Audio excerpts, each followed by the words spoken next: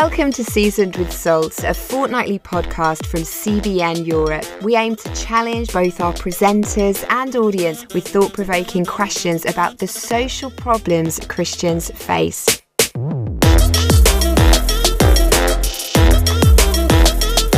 You can join in the discussion at letstalk@cbneurope.com. Sit back as you enjoy another conversation, always seasoned with salt. Can you believe episode 3 already? Randall Foe. I know, it's quite a severe title, isn't it, actually? Who chose it? I don't think I did. I think you did. No, I didn't. You did I on really? this one. Yeah. Was it my script? Oh.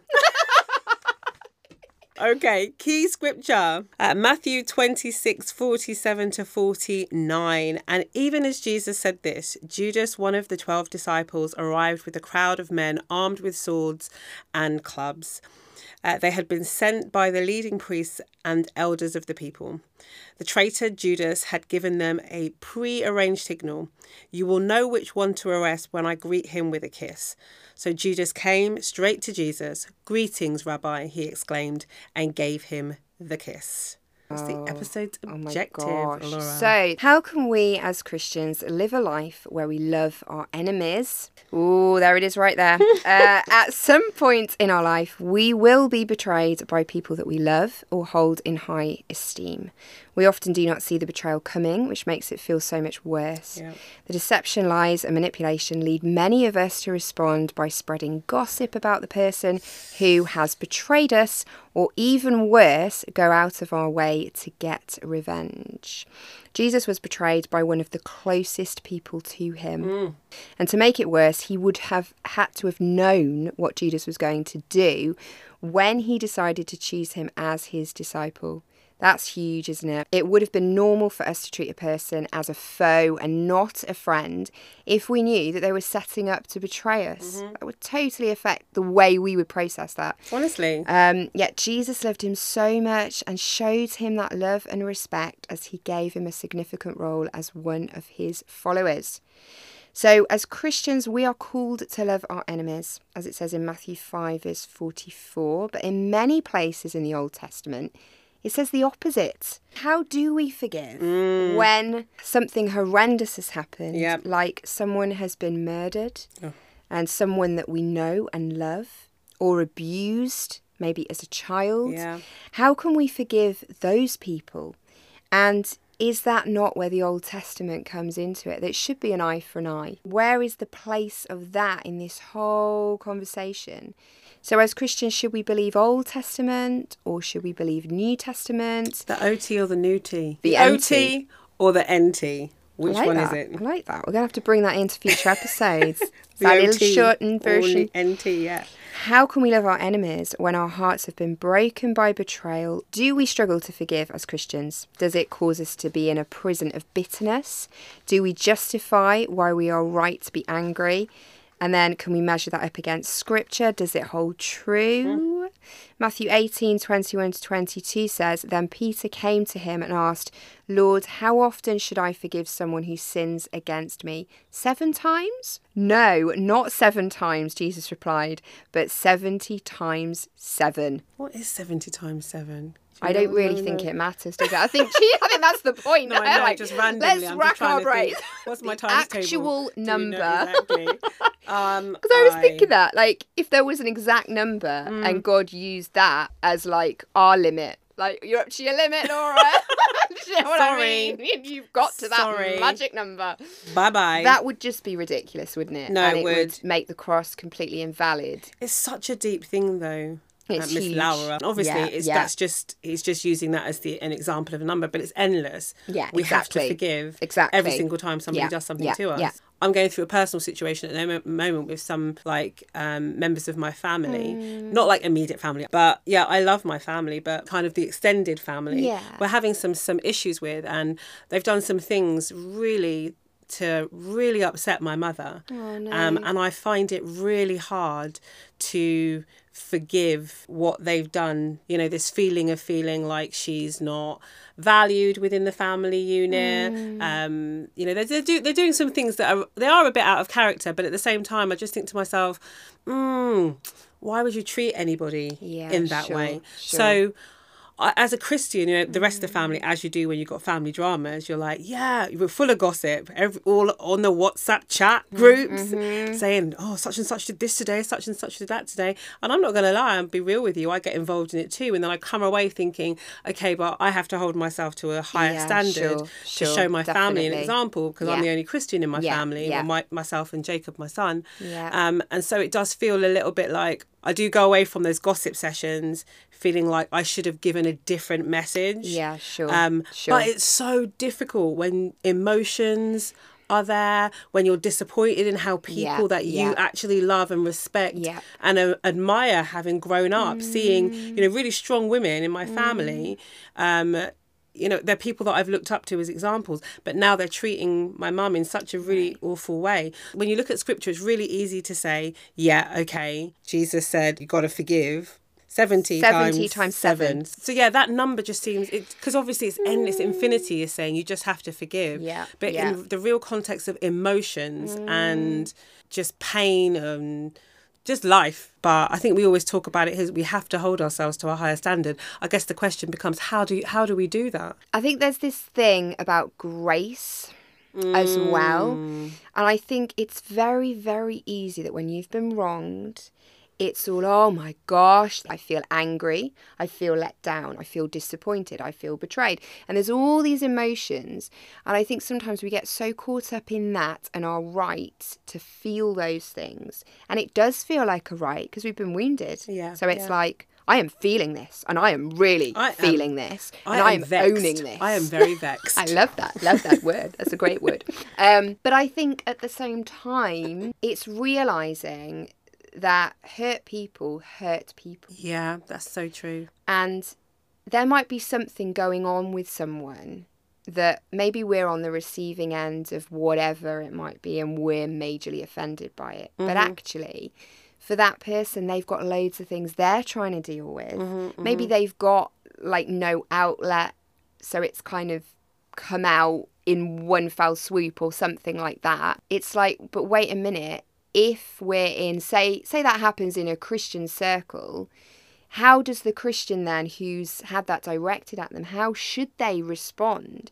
Because should it then be that their response looks no different to the world's response, which would be, oh my gosh, you'll never guess what happened and what they said? Or should we then be like, no, Jesus calls me to forgive, Jesus calls me to show this person grace? Because at the end of the day, I don't actually know where all of that has come from. There's obviously something else going on behind all of that for me to have been on the receiving end of that. I think there is a place where we do need to take a step back. We can either choose then to say, I'm really offended by that and I'm going to own my anger and I'm going to hold on to it because that is my right. But in those moments, and it doesn't happen in those moments, doesn't happen for me, we don't tend to go, yeah, but I'm sure there's times when I've done that to someone else. Yeah, I think it's looking at that level of when you talk about how you want to be treated. Do unto others as you would have them do unto you. Exactly. And this is where we go back to how do you do that practically in a situation where you know that, let's just say, for example, you know that someone has wronged you. Like you talked about earlier, okay, how do you show grace? How do you forgive? Gossip is one thing. To a certain degree, that's forgivable. To a certain degree, you can say that someone's justification might be that they have got other stuff going on, and this whole thing about hurt people. There's logical. I think there's logical ways that you can kind of forgive away gossip and rumours and conjecture and all of those things when it's directed at you. And I guess there's a certain way that actually you can find the grace and favour and fortitude to hold yourself to a higher standard, or have friends in your own Christian circle of friends that will hold you accountable for those types of things as well. And obviously also reading scripture, praying. With this whole thing of forgiving somebody, I think it's more a question of we're called to forgive, whether the person is sorry or not. Exactly. I was glad that you said that, because I was just thinking to myself, whether we repent or not doesn't matter to God. Not at He all. forgives us regardless. Yeah. It's us that takes that sin and allows it to fester in us and almost take us further away from him because we're ashamed of what we've done. Yeah. So I think that, I'm really glad that you said that, because I think that, and I think that's the bit that maybe I certainly struggle with right off the bat. Absolutely. What is it by somebody else saying sorry that is going to make all the difference? Because quite often, I mean, I've had situations in my life when I've had to say sorry over really ridiculous things in order to continue to have a relationship, a conversation with that person. And I've actually been in those moments where I'm like, I really don't want to have to say sorry because I haven't actually done anything wrong here. Yeah. But they've taken such offence to it that I'm going to have to say sorry in order to move forward. And I've been in moments where I'm like, Lord, if you want me to say sorry in this moment, you're going to have to take over. And literally... Jesus, take the wheel. Seriously, those words have then just like boomed out of my mouth. God enabled me to do that. Yeah. And to be fair, the response, it still wasn't an accepted, I accept your apology. So I think there's several things here. I think for us as Christians, if we say sorry to somebody, if we have honestly, before God and before that person, genuinely said sorry and meant it, then that gets us off the hook. Yeah. At that point, we have done what we needed to do and we have done the right thing, because I think there is a place for us to say sorry. There is a place when we need to say sorry. Yeah. And God wants us to do that because that's right. And we should, continually with our relationship with God be saying sorry if we mess up and do stuff. That's the ongoing journey of repentance. But then also we need to be willing to forgive. I think that's the thing, is that we have to have this heart of forgiveness. Yeah, totally. Whether somebody has done something directly to us or they are coming into our environment, whether it be physically, whether it be visually, audibly, whatever it may be, that we know that they're coming maybe broken or with past issues or this type of thing, with something that we as a society look at and think is unforgivable. We have to come pure with forgiveness in our heart. His past is, or her past is their past, and we have to treat that person as we see them in that moment. But let's go to what we were talking about, the Old Testament and the New Testament, the OT and the NT. So in the OT it says an eye for an eye, a tooth for a tooth. In the New Testament, specifically with Jesus, Sermon on the Mount, he's telling us that he's not telling us to ignore those laws, but he's telling us now that this is the way that he wants us now as his followers to apply it in our lives. And I still find there's some level of confusion, because throughout all of the Old Testament, it talks about certain levels of vengeance. It talks about if you've done something, if somebody's done something to you, do it back to them. So what are we supposed to believe? In places like Leviticus 19:18, Psalms 139:19-22, and 149-11, we've distorted. It clearly states in those scriptures that we've distorted the Old Testament. And actually what Jesus is saying in Matthew 5 on the Sermon on the Mount is he's saying that this is the correct interpretation of that law. So actually, that what's written in the Old Testament is written, but it's actually how we have distorted it, and how the high priest, the Pharisees, the Sadducees, how they distorted it so that to their own end, for their own justifications of what they were doing. But actually, what Jesus was saying at that sermon was no. Exactly. Just so you're clear, the Old Testament is true. It's law. It's written. The difference is that it's been distorted. And this is what we truly mean by those laws. Absolutely. And I think that that's the beauty of Jesus and that incredible sermon, is that he's able to clearly mark out what we have to do. And actually, the one thing that the Old Testament and the New Testament beautifully synchronize is that the greatest commandment of everything is for us to love. And with love has to come forgiveness. Unforgiveness and love can't exist in the same place. Of course they can't. So all of those things are wrapped up in this beautiful I'm so poetic today, symphony, but a symphony of love. And as Christians, actually, that is what we're called always to do, no matter how difficult we may find it. And it is difficult. Like, let's be honest. It's really difficult. Do you know what I mean? Yeah. Like, we can't possibly sit here and tell you guys that we live sin-free lives and that we forgive everybody all the minute by minute, moment by honestly, moment. I'm just so holy. Yeah, it's a lie. exactly, and anybody that says that they do, I'm sorry, I'm going to call a spade is lying. It's a lie. And I think the thing is, quite often in the moment when you've been offended, whatever it might be, yes, it does take time in a sense to calm down. It stings, isn't it? And all of that. It really does. But I think that's the challenge. That is the challenge for us as Christians, that we cannot, by any stretch of the imagination, say that we love God wholeheartedly and walk forward in unforgiveness towards anyone. And it doesn't matter who it is, and it doesn't matter what they've done to us. But at the end of the day, if we are living to please Jesus and he says forgive 70 times 7, then he's saying you need to forgive. Yeah, absolutely. And we cannot get past that. Our feelings do not justify unforgiveness. Yeah. And he says that because it's for our own good. I think people are much more focused in that moment of when they've been offended about their feelings, their right to somehow get justice for what's been done to them. Yeah. And that might be giving the other person the cold shoulder, not speaking very well of them, yes, gossiping and making everyone else realise how awful they are. And I just think when that starts happening, what you're then doing, how can you then think, oh, I'm glorifying God. Yeah. They've offended me. I have a right to be offended. And now I'm spreading all this poison out of my mouth to all these people who actually were going about their day quite happily. Now I've filled their heads with rage, like I feel, for this person who they barely know. Yeah. And I've gone and done that. So it's kind of like, okay, I was offended by someone, but how is what I'm now doing any better or worse than what this person did to me? Yeah, absolutely. It's ridiculous. And yet we all do it. We've all been there and we've all done that. So. Because Laura is life. It's life. And the reality is that God, Jesus God doesn't expect us to be perfect. No.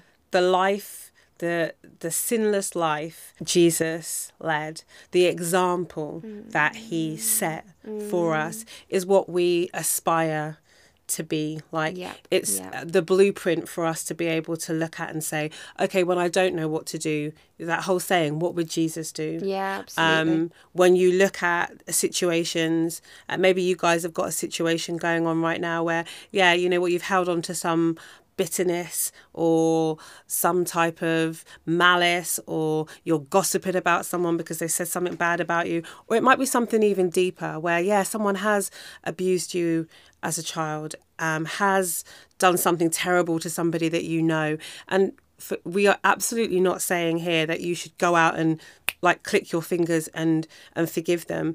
No. There's so much trauma that's buried deep within all of those things. Absolutely. But what we are called to do, and we all have to hold ourselves accountable to as Christians, is to follow the example of Jesus, which is to love each other, to forgive, even in the midst of someone treating us appallingly. We're called to do that. And as with everything, when we don't know how to do that, because sometimes it is difficult, how do I forgive this person? The one place that we know that we can always go to is to Jesus.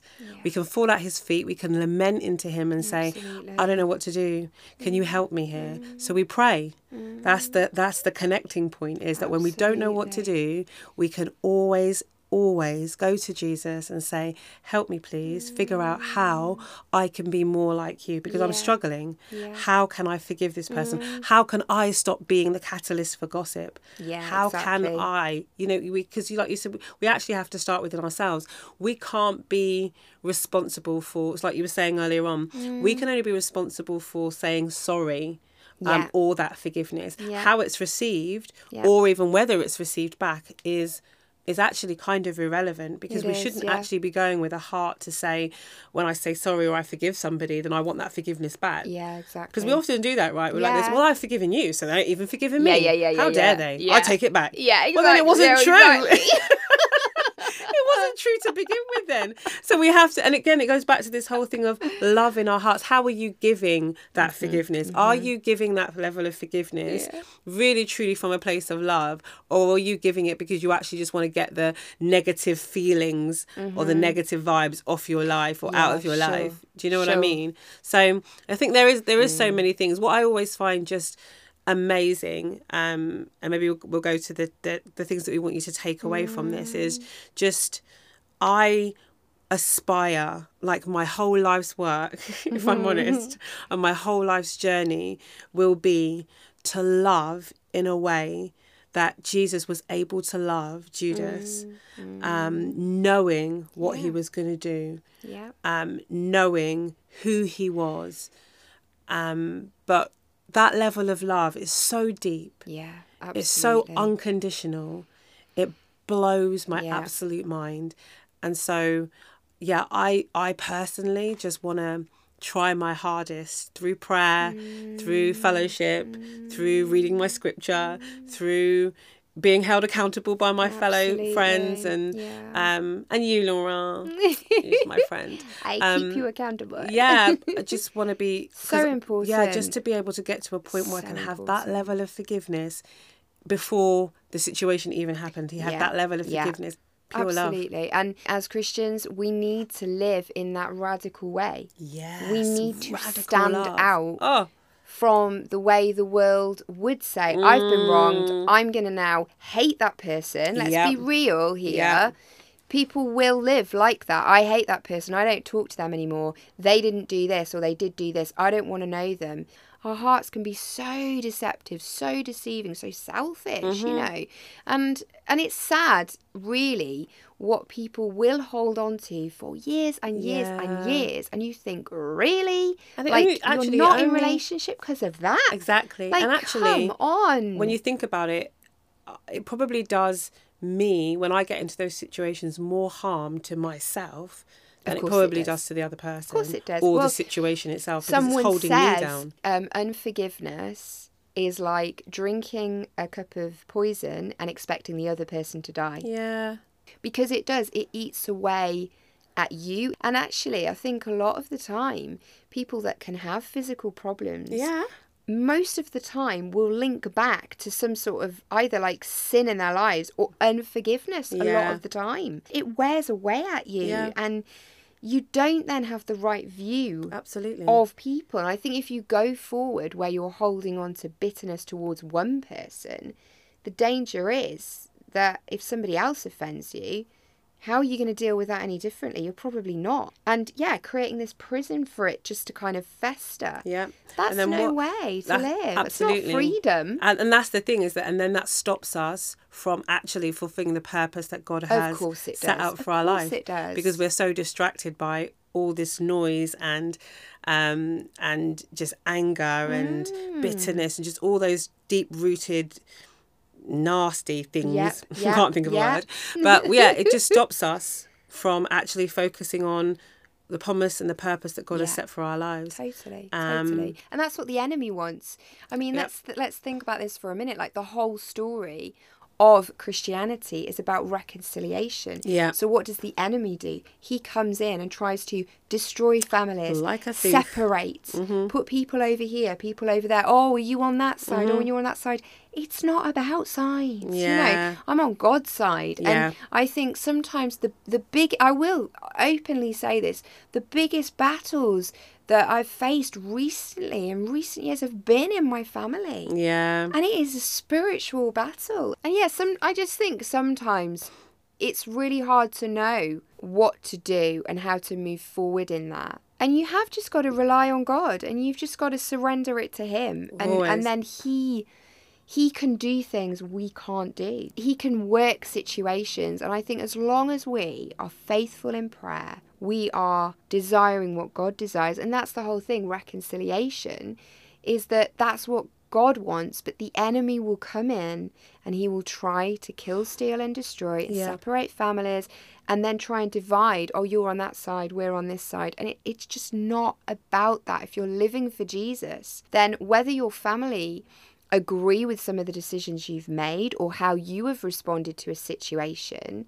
is actually irrelevant, because at the end of the day, if you are doing what God has called you to do, that is all that matters. There's so many different areas in our lives where forgiveness, grace, love is required, whether it be family, whether it be friends, whether it be church, absolutely, whether it be work.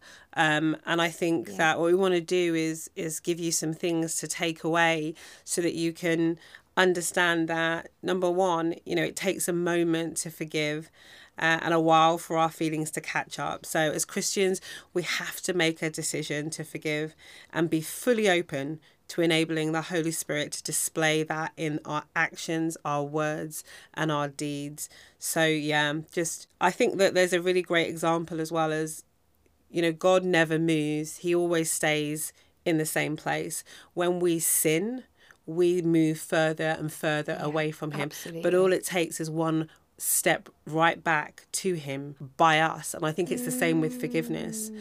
Yes, situations, past traumas, deep-rooted angers, they're all things that can be stored up and take us further away from family, friends, church, work, colleagues, whatever it may be.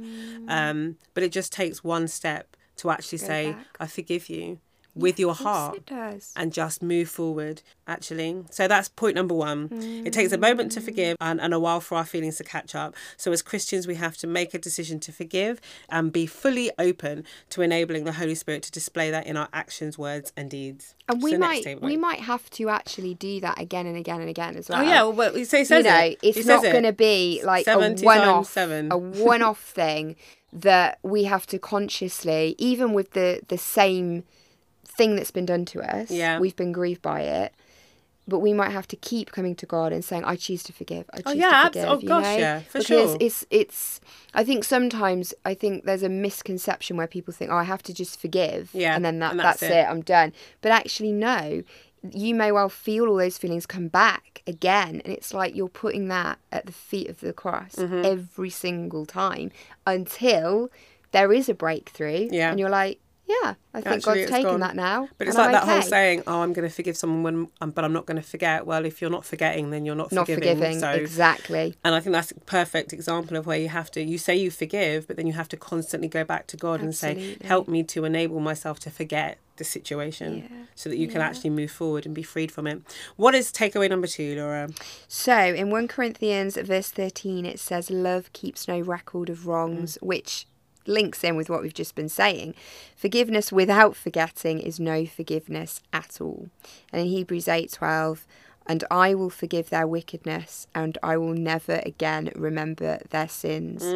Now, this is scripture. Obviously, God does this. He keeps no record of wrong. He forgives us. He remembers our sin no more. He removes our sin as far as the east is from the west.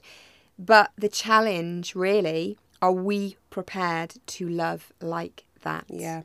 Are we going to start to keep no record of wrongs? To rip up that list of people who've hurt us, the specifics of what they did, the day when it happened, what they were wearing, what they had for tea before they came round. All those nitty-gritty things. Rip it, Laura. Come on. Rip it. We have to.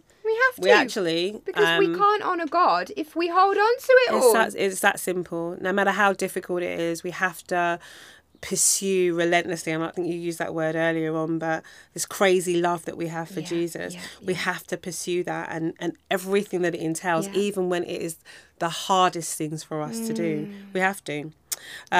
Point number 3, how do we stand out from the world in the way that we respond to people that have betrayed us or persecuted us? It's simple. We are in the world and not of the world. Facts. Absolutely facts. We have to stand out. We have to put ourselves and show to the world that actually when you love Jesus, he enables us to do immeasurably more than we could ever possibly ask for, and demonstrating that to a world, especially now, that doesn't see that. We're shining beacons. People will look at us and think, how on earth can they forgive? How on earth can they love like that? How on earth are they getting that level of grace in their life? but God. It's and Jesus. In turn, we're demonstrating the gospel by the way that we are forgiving others, because that's what God has done for us. Absolutely. We have to remember that. Yeah. So we are called to follow the example of Jesus, to show love and forgiveness and drown out other people or outside conversations. Whew, this one's the hardest. That's really heavy. Yeah, that one is 100% the hardest. And I'm not even going to pretend like I have the answer for that. We're just going to leave that one there. Yeah, because actually, it probably follows into the final takeaway, is that the greatest commandment is to love. And so in order to be able to practically put into practice the fact that we are called to follow the example of Jesus, to show love and forgiveness and to drown out other people or outside conversations, we have to demonstrate love. It is our primary responsibility as Christians. Yeah. So you can join us for the conversation. Let's talk at cbneurope.com and we shall be back in a fortnight. So join us. Yes, we look forward to seeing you then. God bless. Bye-bye. Bye-bye. You've been listening to Seasoned with Salt, a podcast from CBN Europe. You can continue the discussion at Let's Talk at cbneurope.com. We'll be back in a fortnight with another conversation seasoned with salt.